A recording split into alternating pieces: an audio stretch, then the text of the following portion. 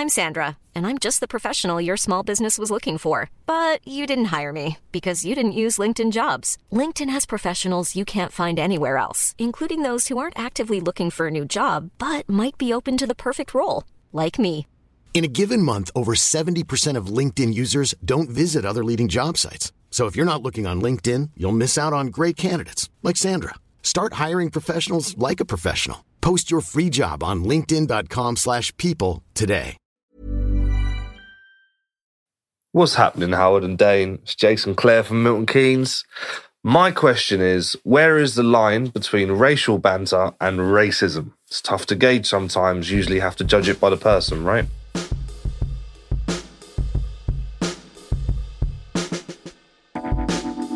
Hello, everybody, and welcome to Dane Baptiste Questions Everything, a podcast where myself, comedian, writer, and occasional actor Dane Baptiste, my producer friend Howard Cohen, aka The Hizzer.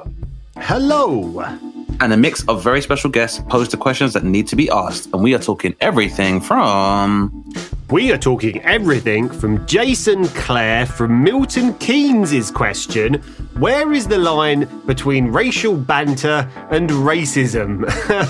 Jason, this is supposed to last a couple of minutes at the start, Jason. I don't know, Dane, how do you want to tackle this one, mate? It's a good question. It's a good question because I think a lot of people don't realise that sometimes more, I suppose, friendly citation of stereotypes is kind of how immigrants or who are seen as the underclass, particularly in the UK, kind of interact and rapport build with one another. So there'll be some mild tribalisms between, for example, the Caribbean and African diaspora.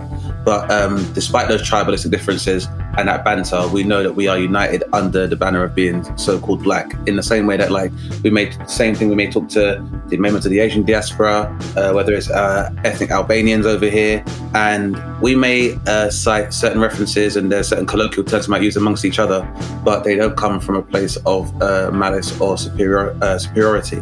But to answer Jason's question, the way you can always work out the line between racial banter and racism is to ask yourself, if you had, for example, an observation or a joke about black people, would you be comfortable saying that in a room full of black people and know you'd be safe?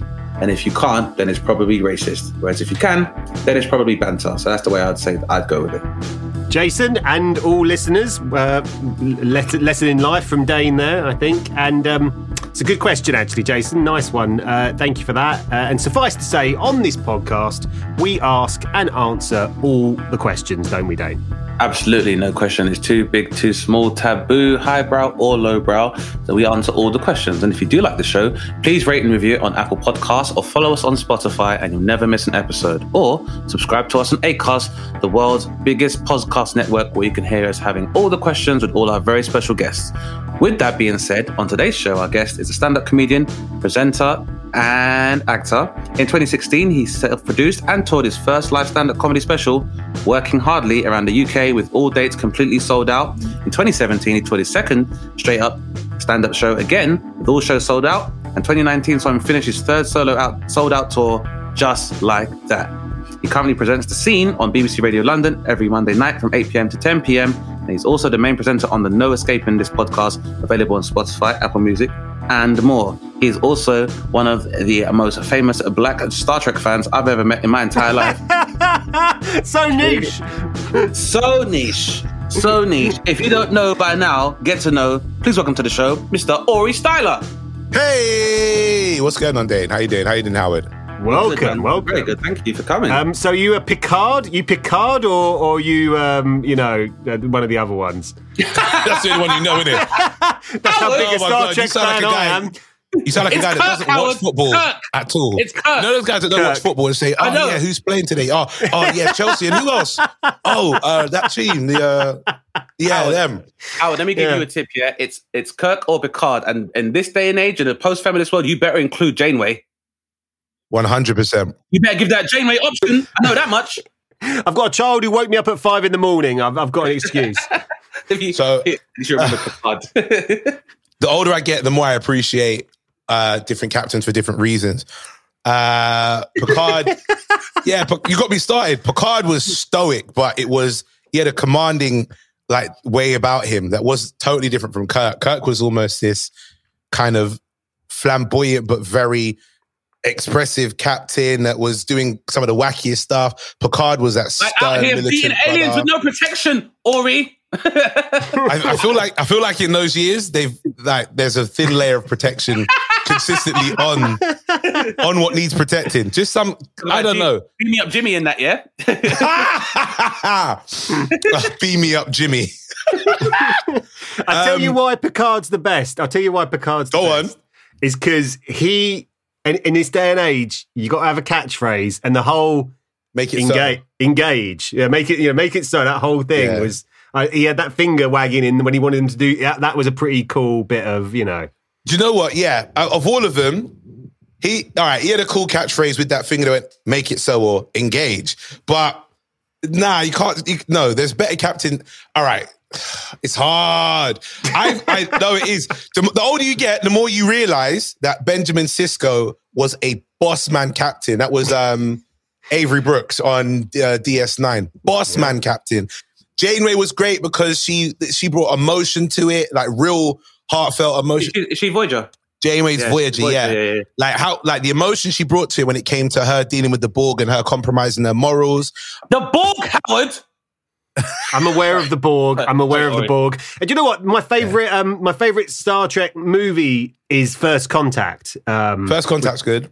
It's a really good movie. And that's got a big Borg sequence, I believe. It's all Borg related, that plot. It's when they go back in time to try and stop First Contact in general. Yeah, the Borg tried to stop that, and tried to stop the human from being introduced to the Vulcans and becoming a part of warp society, etc., etc. We can tell how seriously you take it because you're talking about it like it's actual events.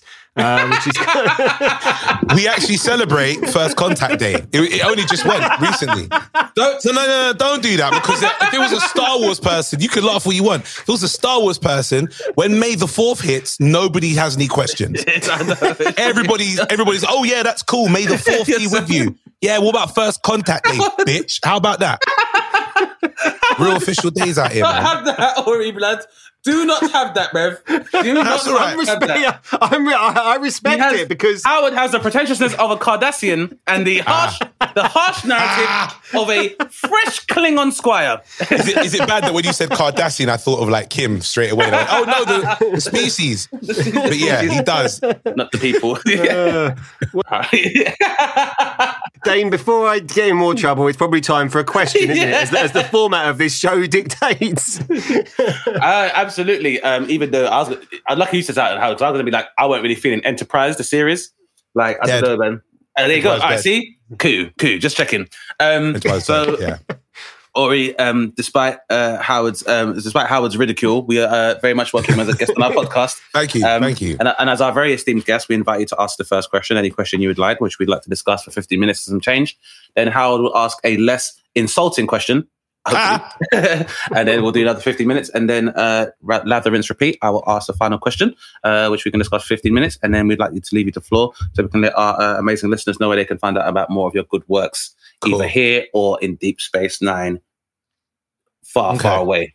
So therefore, you have the floor to ask whatever question you'd like. All right, this might be a tricky one to frame. I'm gonna try and make it make sense, but it goes like this. Okay. We always get told about going back in time and telling our younger selves things that we know now to maybe advance a bit quicker if we could change, our history and stuff.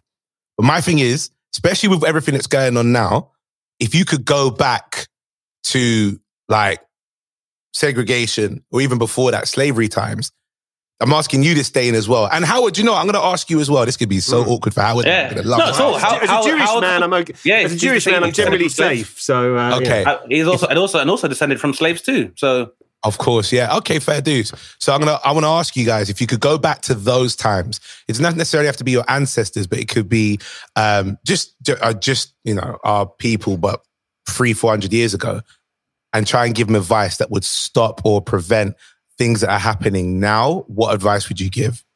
I've got to ask the question, what inspired that, mate? What inspired it, Ari? I always used to say to myself when I was young, or when I was older, I always used to say to myself when I'm like now, when I was younger, I'd love to know what I know now. So when it comes to property investment or financial education, just the life lessons that I've developed over time, And that's a question I already know how to answer. Or I tell myself, save your money and also learn how to invest and pick up bits and pieces. And even as a comedian, I always say to myself, I'd probably cheat the code and go, yeah, when you're back then, tell yourself all the material that you know now back then so you can master it quicker and little things like that. But then with everything that's been going on recently and with how it feels that we as a people are still so many years behind and celebrating one major conviction that should have been a clean wash. That didn't even need to go to... We watched a man get killed by a police officer and it was so obvious that he needed to go to jail. But we were celebrating the fact that it was a conviction because we're so used to not seeing that happen. Is there anything we could have done years ago? Or no, not done, but any advice that I could give to my ancestors that would at least bring us a bit more forward now so we don't have to be comfortable and happy with celebrating one win, but maybe be in a state where we are now that the wins that we see are so much more, the wins that we see now are so much more regular to the point where society sees us as an equal race of people as opposed to just the ones that are always at the back end or the ones that are always I'm trying to find the right words. I've got to be very careful with this question because I know why I'm asking it. No, at all. I think the question, the gist of the question makes perfect sense. Where we're at now, I would rather us be a lot further down the line and a lot more closer to. I mean, you lot know I'm a Star Trek man. A lot more closer to where the ideas of Star Trek were that everyone is created equal, and we like to seek out new life and new civilizations with the want to have knowledge of them, but not to conquer them. What could we have said many, many years ago with the knowledge that we know now to hopefully have Black people in a much better position than we are now? I'm not saying that we're not better than what we was back then, but we still got a long way to go because of just how we've been suppressed over many years from our progression and growth. So yeah, that was the question. Go on, Dane. Yeah, no, it's a really good question. I think it's very important to give the context of the state of being of our ancestors in the first place, because I think even the idea of discussing ideology, or even if, for example, my aunts would be, a knee-jerk aunts would be to put together a manifesto for Black self-determination, have to be aware that, as recently as 1967, like my parents are in their 70s, or my dad just turned 70 this week. And it's important to note that even though my dad turned 70 this week and is still alive, when my dad was 17, it still would have been illegal for him to go to the same school as his white counterparts. And so when you do look at the level of insurmountable odds that your ancestors would have been dealing with, some of the triumphs over adversity they would have had probably mean that some of the, going back to speak to them with hindsight, would it'd be a difficult thing to conceptualize. I mean, when you're talking to people who, the idea of having a business loan or being able to have a mortgage and own property were institutionally engineered impossibilities, it's kind of hard to be like, this is what we need to do and this is how we need to galvanize. Because what I would say is, if you look, we could argue financial literacy is essential for our people. But then I would cite the Tulsa, Oklahoma massacre, whereby you had an area of Black economic prosperity that was destroyed because of racism. Or, for example, with the abolition of chattel slavery and an introduction of vagrancy laws and the Second Amendment, then I could argue when people were released and wanted to be able to be gainfully employed and form a part of the proletariat of the workforce, then institutional laws and a framework was created that would still basically criminalize your Blackness and cause you to end up in prison. Do you think about the way that Star Trek views the future? It is I've often thought about it before as a really useful method of kind of, well, how could you actually get to that point? Like, what is it that would actually get people to that point? And to me, I don't know, you're the expert, Ari, obviously, but like, I think about how the kind of universal sense of teamwork that is just so lacking throughout history, right? Like, throughout history, it was always like, oh, you've got all this stuff, let me fucking take it all. From the perspective of often, that's often how it greed. Went. It's greed and money. Because the theory of what happens in Star Trek is the human race have gotten rid of the need for money. So the reason why they do things is because they like to better themselves, not because they don't work at particular jobs because that's going to bring them the most money. They work at particular jobs because that's the field they actually want to go and work in. And if they can climb within that field, then for them, they feel more and more fulfilled. But you don't have any more or less access to finance.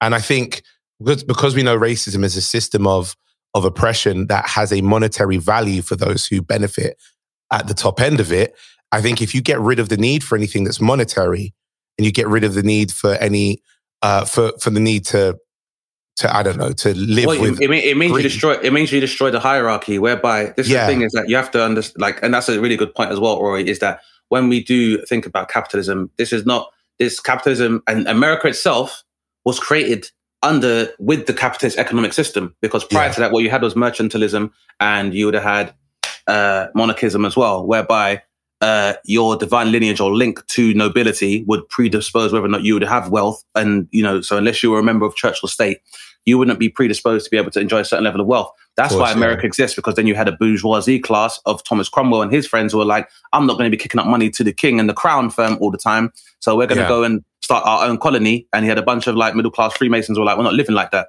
So but then once they were able to realize that they can, through African exploitation, they're able to acquire resources, then become an economic power.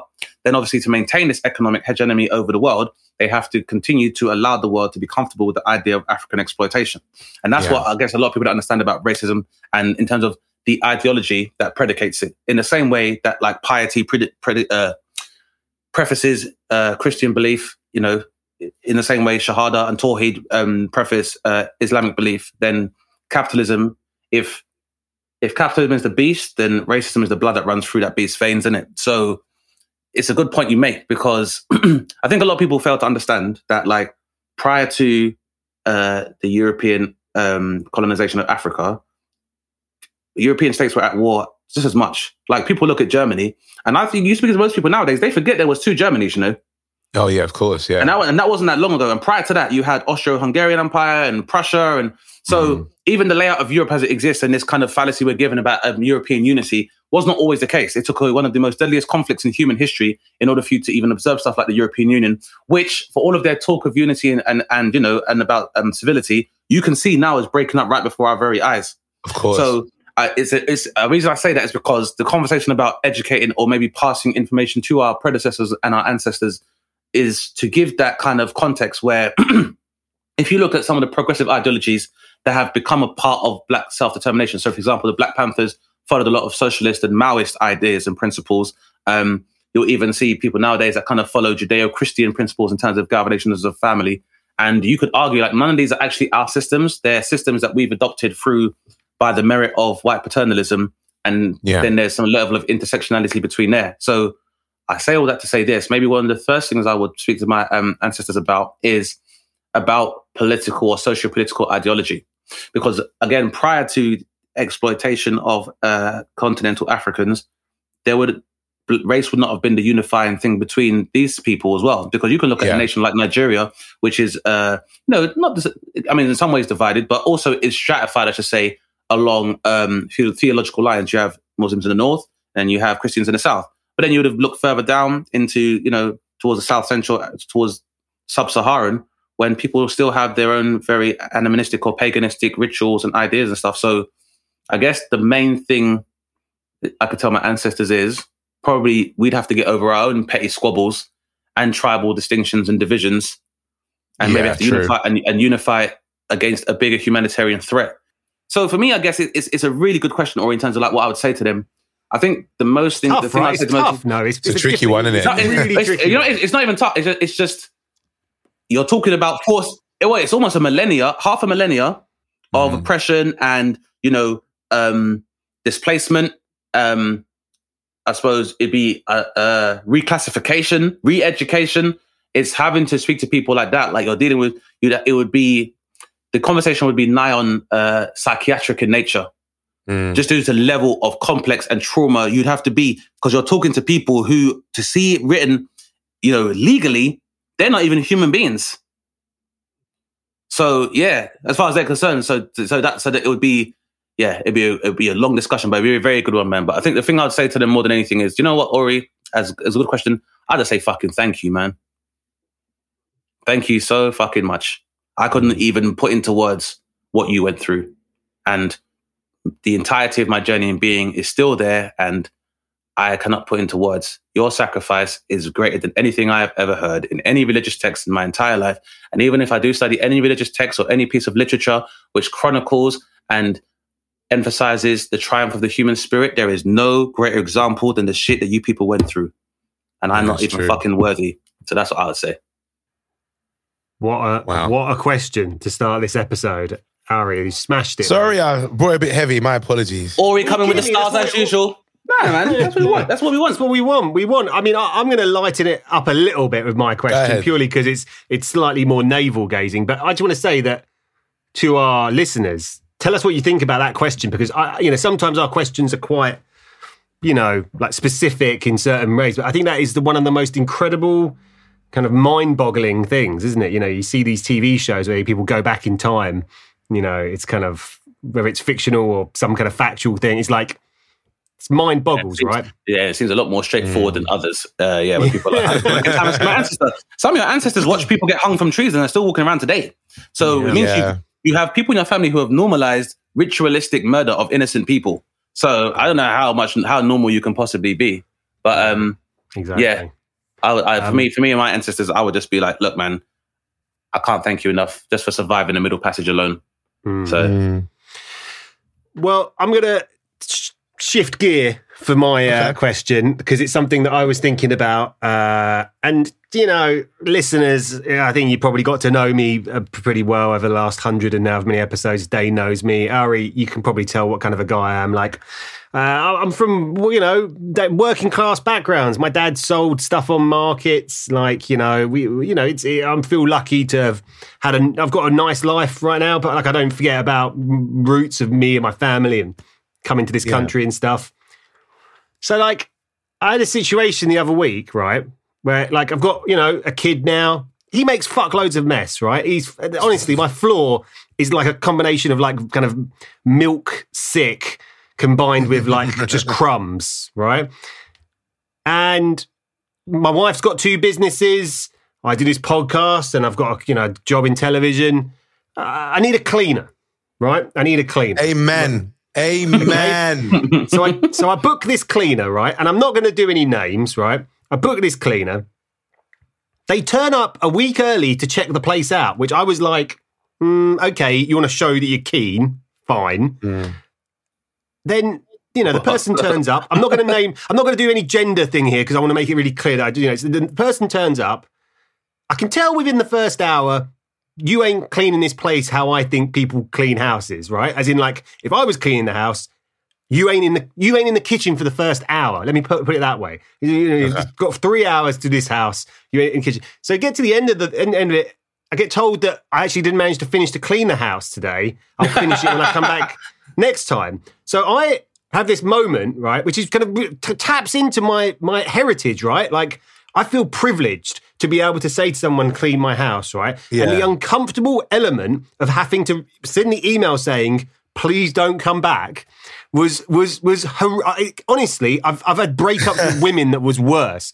And why do I have these problems, guys? What is the emotional problem that I'm going through here? Come on, Ari, exactly that. Basically, you sat there, you looked at a person come to your house, clean your house.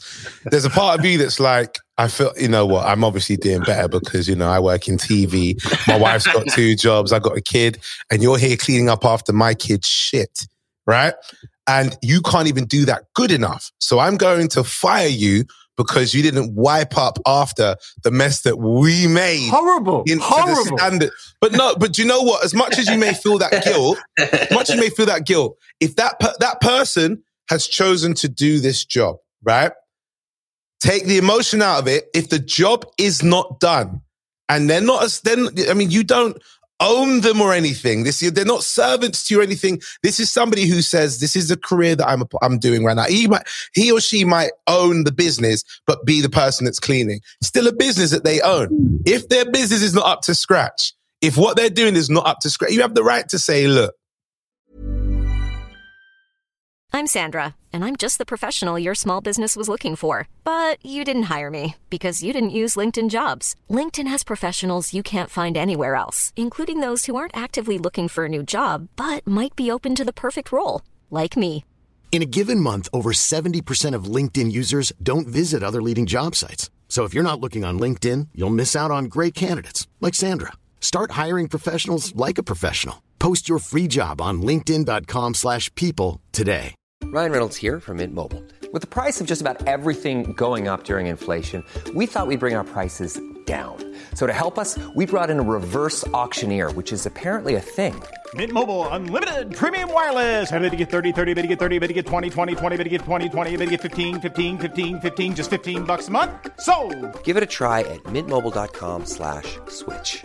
$45 up front for 3 months plus taxes and fees. Promo rate for new customers for limited time. Unlimited more than 40 gigabytes per month. Slows full terms at mintmobile.com. You were supposed to clean the house and you haven't cleaned the house. You're telling me you're coming back? Nah, fire come on. It's like, I'm a man of like, you know, like it's basically, I don't often feel like class issues in my life. And like, you know what I mean? Like I don't often, because like I say, I'm from Ilford. Like, I'm always really proud. Like my family are from Hackney. Yeah. I'm from Ilford. And you know what? One of the reasons I've managed to make a career in TV is because I'm real. I'm like, I can be an honest person and just keep. So like to not have to be like the moment when I looked around the place and, you know, they're there looking at me, looking at their work, I just honestly wanted to dissolve into like, I just couldn't cope with it. And you got to drop that guilt. Not in this instance. Remember, you've hired them for a job. Or you know what? It's because Howard was trying to find the best way to ask the question, why is it so hard to find good help these days?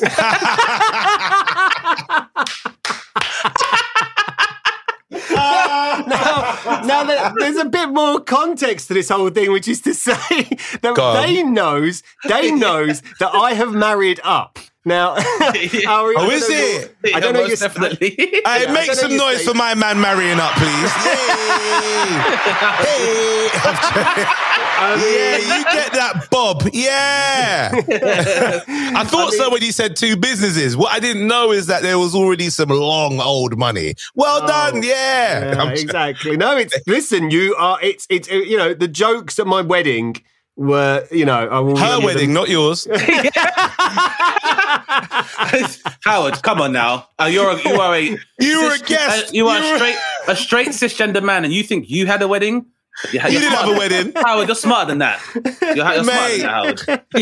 You were a guest at your wedding, mate.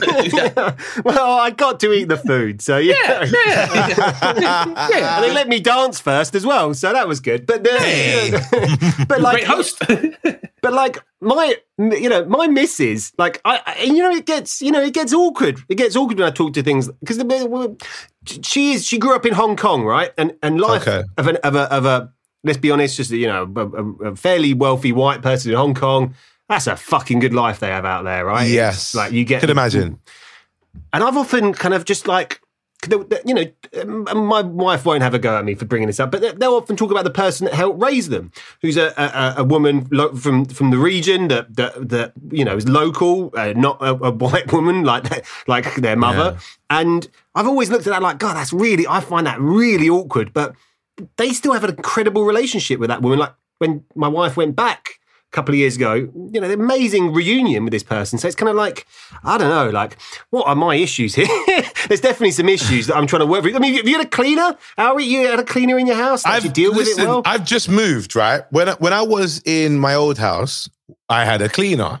And that was because I know me. The amount of work I do, the amount of times I'm out and about, when comedy was going on very regularly, obviously pre-pandemic, you're touring. You get up early, you might train, fit in a session, and you're out on the road, and you may not come back until the next day.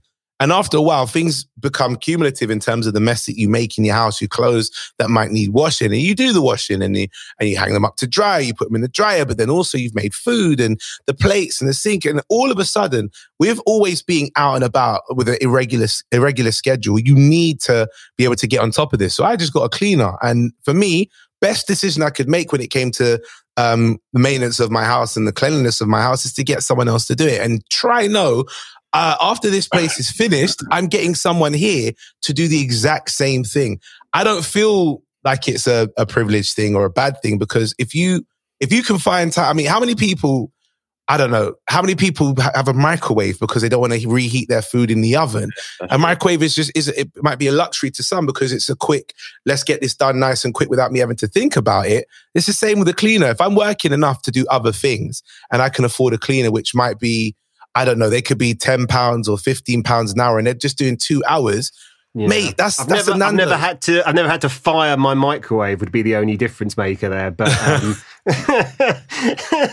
that's because you own your microwave. Hey, this is it. Yeah, so it's not. Don't think of it as you're firing someone because they're not really an employee. You've solicited a service that you're not happy with. Yeah, another service. And I think another way to look at it as well, Howard, is that, as already said, we're now living in like a post-gig economy. So, cleaning as a job. I think it provides a good opportunity for a revenue stream and keep a workforce buoyant that, a lot of people that work in domestic or in leisure and hospitality, number one, in lockdown, would have seen their opportunity for earnings to be reduced massively because of the closure of hotels and other resorts, etc. Number one. I'd say number two as well, in that with the growth of automation, there are a lot of people that do have domestic skills who may not be able to find some other place for them to monetize it. If they live in London, they're not going to be able to afford a house to clean because most people can't afford a house here. But yeah, I think, I would look at it as you are keeping an economy buoyant as part of it. And you're not buying a person, you're soliciting a service. You are right to be unhappy with a service within a free economy because there are other cleaners and domestics who... Exactly. I just knew as soon as she turned up, she was like, fuck you and your dirty house. I just knew it. The privilege. Oh my gosh. It's tough, right? It's tough because you don't want to judge people. I don't know. And it definitely made me just kind of think about existence a little bit because you don't think of the criminal, think of the crime in it. Like, you're not judging somebody. It's just the work they've done. It's no condemnation of their character or who they are as a person. Some people, like everyone in work, some people don't work hard at their job. Yeah, I think a part of it is that it's the connotation that is associated with the job title of a cleaner, and you should look at a cleaner the same way you look at like an electrician or a delivery driver. There's no occupational hierarchy. If a cleaner is bad at their job and you critique their lack of a prowess at their job, it doesn't mean you have a condemnation of cleaners or you condemn that particular industry. Just that person didn't do the job particularly well. You have the right, you have the right to say that, as long as, like I said, you're discussing the crime and not the criminal. So you're not being like, well, she's bad at the job because she has contempt for me as a Jewish person or a white Anglo-Saxon because she's from the Czech Republic. It's just maybe she had a bad day, but you are able to make that clear. I think in both cases, you're dealing with two parties that have a business agreement. She's allowed to state her terms in terms of the hours she wants to work, exactly, she wants to use. They may need a certain level of space when they want to perform the job. You may have to not be at their feet when they're hoovering. And that allows them to perform their job in the optimum way possible. So you give them that space, man. Like always said, for me, it's business. And we're now in a gig economy where you're going to find a lot of these more interpersonal relationships for these kind of smaller things, whether it comes down to if you are having a domestic person doing cleaning duties, or you have somebody, like a lot of people now may have someone that works in their home as a carer, or, some people have like dog walkers and shit. We don't know how to quantify if someone walks your dog, Bradley. Do you know what it is? I think it makes it feel a bit more off for you, Howard. Is a house cleaner is the same as a car cleaner. You both could do the job yourself, but you go and get your car washed at a car wash, right? If you had shit on your car and they left it there and didn't clean it off, you look at them and go, mate, you can see there's shit on the car. You're here to clean it up. It's a classic one. You've missed the spot. There you go. You've missed the spot. But do you know why I think it feels more uncomfortable? Because it's with a cleaner, it's your shit stain in the toilet bowl. If they've missed that, the spot they missed was 2 fucking rooms. I mean, Jesus Christ, come on.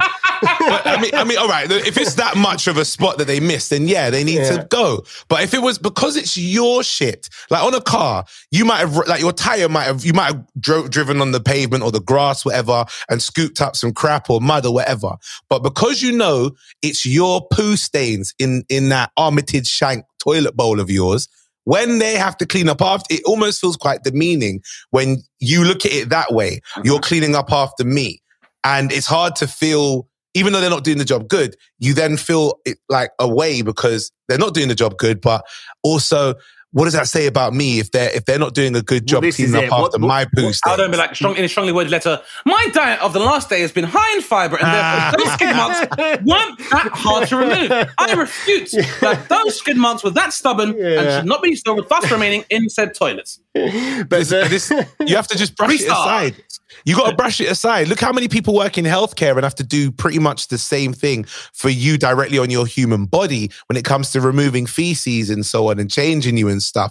It can seem quite demeaning if you consider the fact that this is them kind of cleaning up after probably the most personal side of you. Well, and I realised as well, mate, that I'm a little bit of a dick because I left a couple of hair shavings deliberately in my sink. Oh, man, you didn't do that. And they were still there. Not a lot, just a few. Just because, I'm like, if you're cleaning my sink, cleaning my bathroom, right? If they were like, hey, I'm coming over, I'm going to clean 2 rooms. Which rooms do you want to be? Kitchen, bathroom, done. Like, that's the key ones for me. And like... You're still there. You know what you are? You're the heckler at a comedy club that goes, let me test him. Yeah. Let me throw him off and see how good he is to get back on his game.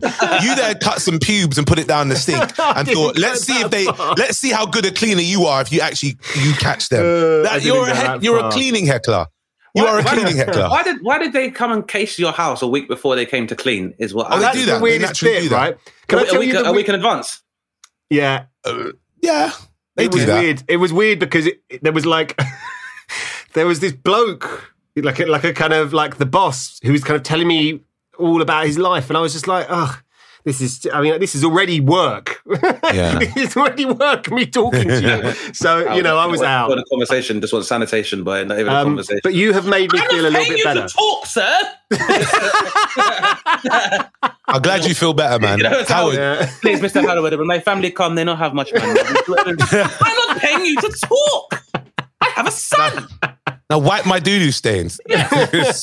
Chanel.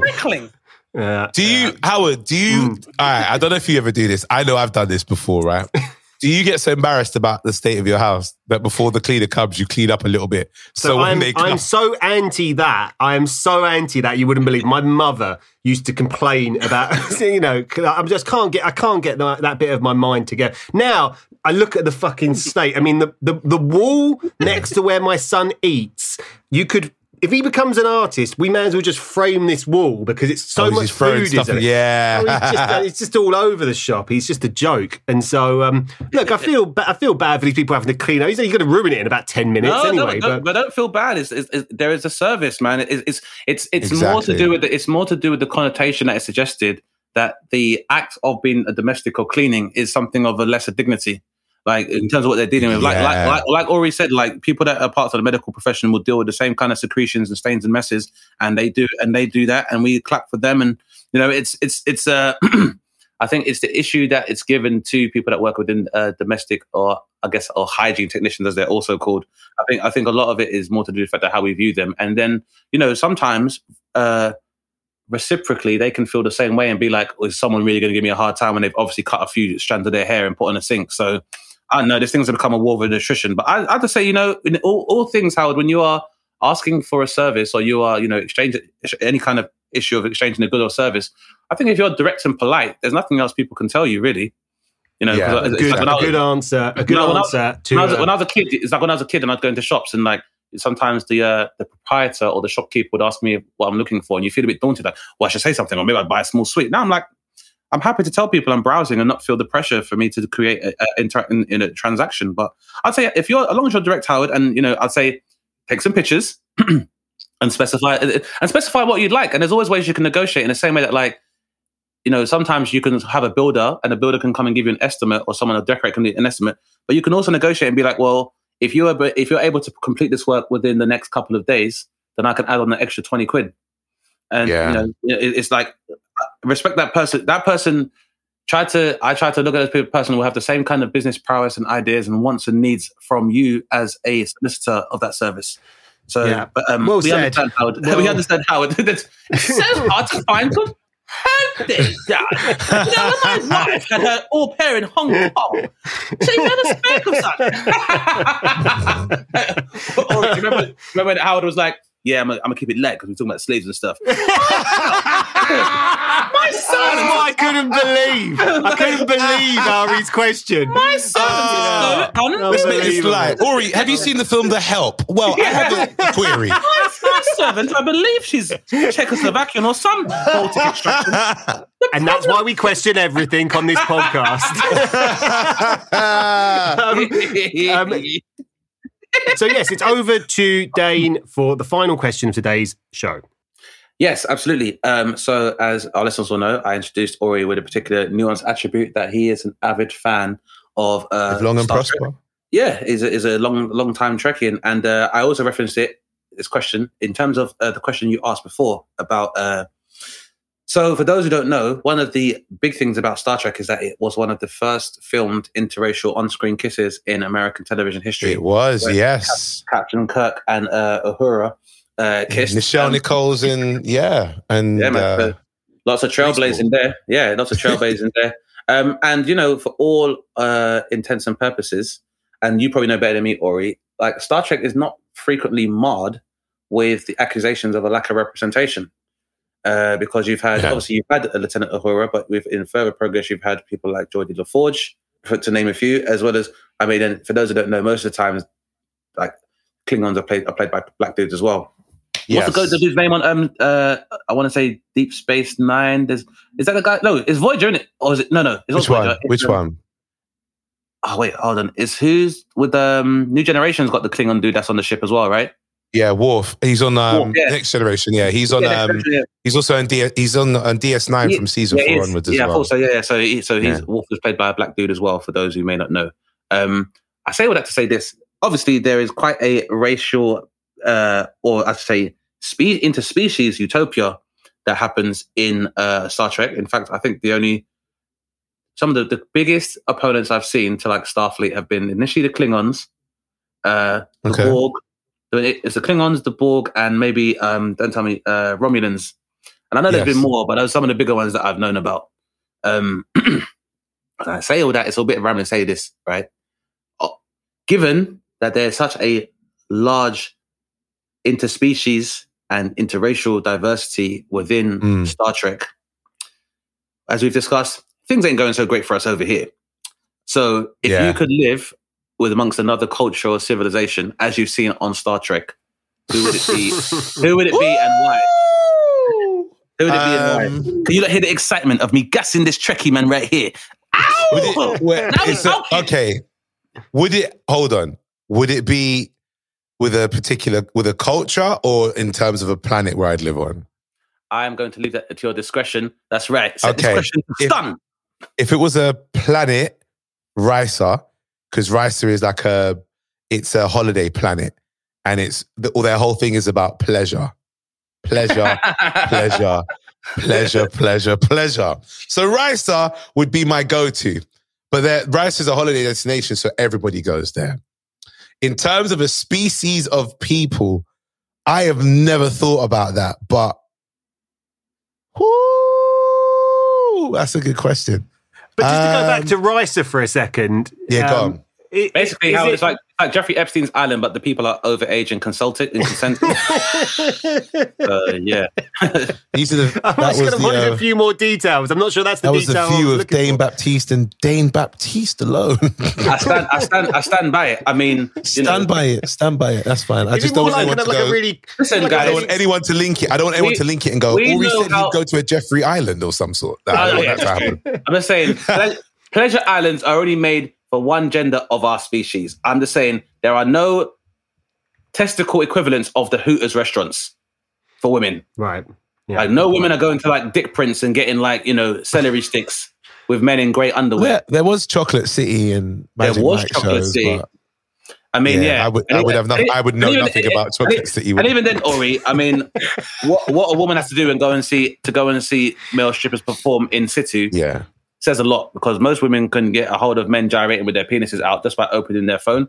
But there is a contingent of women. There's a lot of women that do enjoy seeing male strippers. Is Risa like Cancun, kind of like, but a really big kind of like exciting Cancun kind of type of? Yeah, no, because Cancun is more. We're going there to get super mega drunk. It's a party destination. Imagine a never-ending beach with activities that you can do, which for everybody, it could be if you're a thrill-seeking person, there's stuff you can do in that sense, or if you like to relax. Organised Thailand, basically. Ori, we both know Howard don't care about that. Where the orgies at on this island, on this planet, man? That's what I'm trying to... No, get me. That's another thing. They have them, brother. They have them. This is what I'm saying. That is so normalized because for them, it's about pleasure. People go to to Raisa to like... Some people who are... There's one episode in DS9 where Dr. Bashir... Am I right, everybody? No, sorry, Star Trek fans. This guy. In Deep Space Nine. There you go. This guy. Dr. Bashir and... I can't remember her name. Oh, he's so offended. Deep Space 69. Dane, I'm trying to... Deep Space 69, you know. DS9, thank you. There probably is a Deep Space number 69 in terms of the station because it just means Deep Space Station. But yeah, there is an episode with Dr. Bashir and her name's gone right now. I remember it when I don't need to. They are breaking up and they break up by going to Raisa to live out the last of their relationship in the most pleasurable way to end... Yeah, so that last I did something like that with an ex-girlfriend, actually. It was great. Could you imagine that? You and your ex. I had like 3 weeks before she left the country, guys. This was many years ago. About 14 years ago. And she left the country. She was leaving the country to go back to her country of origin in Spain. And we had she called me up. We basically called me up. She said, I've got 3 weeks left. Should we get back together? I was like, oh, God, yes. And that was a good 3 weeks, let me tell you. That was my version of Raisa. I like that story, Howard, because it's like you act as if like planes don't exist. Are you going to Spain? Oh, no, only 3 weeks left. Wait, how old are you? Wait, no, wait, hold on. How old were you, Howard? Howard, how old are you? Sorry, it was 14 years ago. So he was in his 20s. Exactly. Yeah, no, but I hear that. But remember, Ilford background, market selling dad and stuff. Yeah, he probably was early days of TV. Like, even getting a passport for my man might have been tricky. Getting to Stansted Airport and then fly into Spain just for some nookie is long when you can go and see Susan, who's just 4 streets down. Just to give you the conclusion of the story would be that I did actually go out to Spain to see her and her family and got sick with a chest infection on the first night. And from that moment on, her mum was just like, nah. No. Why have you brought me this sickly Jewish man? He doesn't even live here. Wow. Oh, no. I mean, no me gusta. So wait, hold on. This was 14 years ago. Lovely little Spanish woman that you were with. How long were you with her before? It was on and off for about 2 years. Okay. Why did you break up? The on and off bit. It's because ultimately, I was quite rubbish, and she was aware of that and tolerating it. So, when you're a man and you're just a bit shit, really, you're just a bit shit, aren't you? It's like just a bit rubbish. No, I can't relate. Can you, Ori? No.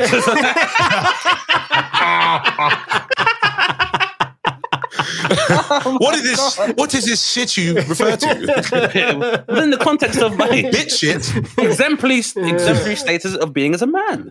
What is shit? What does bit shit mean? I should also preface it with I should have said she's going through some stuff, as people do, right? So okay. I would say that not that she listens to this podcast, but respect to that person because we had a good couple of years, like some good times, That's fair enough. That's fair enough. It was my writer, as I say at the end. Absolutely, that's it. But in terms of the species, which species appeals? Because they're an interesting mix of different species in Star Trek, right? You get some really, really crazy. There's loads. Oh God, it's weird. I'd probably stay human, and the only reason I say that is because with every species that sounds dope, there is also the long stuff. Like Vulcans, theoretically sound sick. They live long, they're strong, but the only thing is they have no emotion. They are literally all logic, and it's not because they never had emotion built within them. Their emotions are so strong. They're trained to suppress them so much that they are all logic. And that would be jarring to know that you're that person all the time. And also they have mandatory sex when the Panfar happens. And that's I'm once every... I'm listening, yep. No, you want to listen. Panfar, is it once every 7 years? Let me see. Like they can go without it for a long, long time. Right. See, that's what I'm saying. Ponfar, that's it. Yeah. It's a reproductive cycle for Vulcans, right? So when the Ponfar happens, they can have sex at other times, yeah, but they rarely do. But that's it. Once every 7 years, it's like a mating ritual that you have to have, or you can die. It's really weird. I don't know. See, Romulans, they don't play that shit. The Romulan planet, that shit is gonna be lit. Arguments all the time, high blood pressure, madnesses. Like, they don't deal with that logical shit. What I would do is I'd have a Romulan side chick if I was on Vulcan, so we can logically discuss our issues. But when I want to let loose, I'm going to that mad pointy-eared Chris thing there. I'd be quite up for being a Klingon in some ways, if I'm honest with you guys. You would the not thing about want to being be a Klingon. Well, as far as my knowledge, you can enhance my knowledge now, but like, everything's quite ordered, quite organised. I like being organised. I'm a producer, you know. I like having things. Howard, if you were Klingon, you were like, I have a chest infection. They'd be like, well, there's no point in you being alive. That's how they are. Yeah, that's how Basically, they are. they live for honor and war and a glorious death in battle. That's what they live for. Hey, jump out the window, bro. What's going on here? This is what I'm saying. Old age for a Klingon is seen as dishonorable. Like dying young. Worf is seen as soft. Like, what's wrong with this guy? This is from Worf started combing his hair back. That's how you knew they had an issue with him. What's happened to this guy? I am Worf, son of Moog. Nah, you're a guy with a lovely juicy perm on your head, bro. Get me? Shut up. You're just doing it. KR, bro. Klingon resources and that, bro. And I'm trying to hear your shit, bro. I don't know what I'd be, you know. I know exactly what I'd be, actually. Oh, here we go. I'd be a Q. I'd be a Q. Ah, yeah. That's the most interesting bit of the whole of Star Trek, isn't it, in some ways? What they are? 100%. Yeah. Omnipotence. They are basically godlike creatures that are pranksters all the time. A Q would be phenomenal to be, because you just be messing with everybody all the time, and you could do absolutely anything. That would be the go-to, but then that's kind of the cheat code with like, what superhero would you be? The strongest one that can't be defeated. Yeah, I mean, it's that kind of cheat code. But other than that, you know, I'd stay human. It's a good shout. Yeah, I'd stay human. In a world where you could go and explore all those other worlds, why not, eh? This is it. I'd rather go explore and meet other people, but remain human, so I can enjoy ice cream and not eat gach and stuff like that. Gach. At least you can eat ice cream, Ori. I can't even have that. That's why I like Star Wars. You get lactose intolerance, yeah? That's what I'm saying, yeah. That's how brother, I have that too, but I don't. No one has to follow me in the bathroom. It bubbles my guts. As I see, it's a good laxative. What you do is That's all right. Yeah, this is, you have food, then have something with dairy in it. Preferable something that's not solid, so like an ice cream or a milkshake, and that's a wicked laxative. Clears you right out. We are not advising this, just so you know, listeners, as a lifestyle choice. But our guest is, just so you know. My dad taught me. He used to say if he ever had if he was ever bugged up, he'd just have a strawberry milkshake from McDonald's. Run him ragged. I'm just gonna say, to the audience, there are other ways. But if you want a quick organic one, a quick organic. Are the ways as pleasurable? Yeah, exactly. Are the ways as pleasurable as having a milkshake? I beg to differ. So Ori, you're telling me there is a part of Risa where there's just a bunch of people that's shitting out milkshakes, bruv, being like, Oh no, in Risa, the milkshakes that they would have. That's right. The milkshakes they would have. Yeah, get it right, bitch. Apologies. I'm joking. No, it's all good. It's all good. I understand. We've been pushing it for a while. It's fair enough. On Risa, they probably have milkshakes that taste better than regular milkshakes that don't contain any lactose. And when you drink them, they just turn your libido right on and intensify any sexual pleasure that you might have. Wow. That is what that planet is based on. Literally. Nice. That's why Riker always used to go there. No, that's exactly why. Did. Fucking Riker. Yeah. No surprise. Commander Riker. Leg up, Riker. Mr. Imdotty. Oh, Dotty Riker. Yeah. Imdotty. Beat everything Riker. Mr. Charming. Riker, the intergalactic Panani striker. That's that Trek humor there. How would you see that, bruv? Catering to the masses, bruv. Yeah. I've got to say that this episode has been almost a perfect exposition of how we can head into the strongest, most pertinent, important questions of civilization, and then move into just the silly shit that we love to talk about as well. Ori, you've been an amazing guest. It's great, absolutely, Ori. Because at the end of the day, man, you know, we've landed on Mars now. So all these old ideas and these ideologies about race and culture and gender. Was it Elon that did it or someone else? No, not NASA. NASA did the Mars landing. I think Elon had to blow up a rocket in space recently, and I think there's been another probe launch today or maybe yesterday. Big up man like Elon. That's my guy. I mean, he ain't no Nikola Tesla, but that's another conversation for another time. Yeah, well, he used the name, and I'm very happy he did. Yeah. So, absolutely. Thank you so much for coming to see us today. It's made me ecstatic with laughter, mocking my thank you. It's been all good, Ori. We go way back from Quayback. So Quayback. From Quay. I think I even had hair when we used to hang out there. Not much. Wait, that's how Quayback we go. But for those who aren't as familiar with the stylings of Ori Styler, can you please let the audience know where they can find out more about your good works? Cool. On all social media platforms, if you want to follow me, it's at Ori Styler, AURIE, Styler, STYLA, all one word. I also have a YouTube channel, Ori Styler, where I put up loads of great content of me just having a laugh, playing games, also watching trailers of movies that are coming out and just trying to build up that as well. Sure. Podcast, No Escaping This podcast. I've actually stopped that one. You can still listen back to all the episodes. They're all on there. I got the Ori Styler podcast, which I get to talk to people, just like how we're having a conversation now, just some dope people around the world. And I don't know. Anything else? Busy man. That's a busy man, right? I do keep myself as busy as possible. I got bills to pay, mate. I got to try and do what I can to pay them. So I keep myself as busy as possible. Cleaner bills, yeah. I don't pay them. So basically, how it should be, am I right, Howard? Yeah, but yeah, on any of those, if you just Google or search on any social media platforms, Ori, AURIE, Styler, STYLA, everything comes up. So that's all good. What an episode. Thank you, sir. Sensational. Thank you very much, Thank you for having me. And remember, most importantly, live long and prosper. Hey!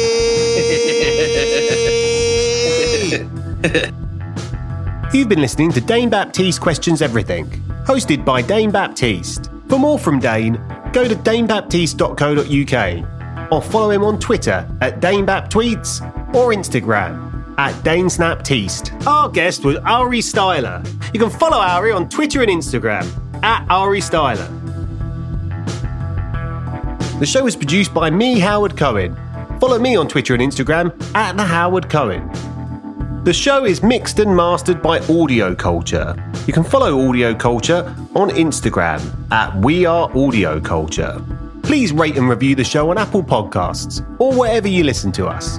You can find us on Twitter and Instagram at DBQE Podcast. Thanks to Polly, Gelly and the Acast team for all their support.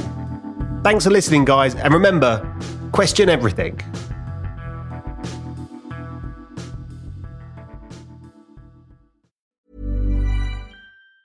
Even on a budget, quality is non-negotiable. That's why Quince is the place to score high-end essentials at 50 to 80% less than similar brands. Get your hands on buttery soft cashmere sweaters from just $60, Italian leather jackets, and so much more. And the best part about Quince, they exclusively partner with factories committed to safe, ethical, and responsible manufacturing. Elevate your style without the elevated price tag with Quince. Go to quince.com/upgrade for free shipping and 365-day returns.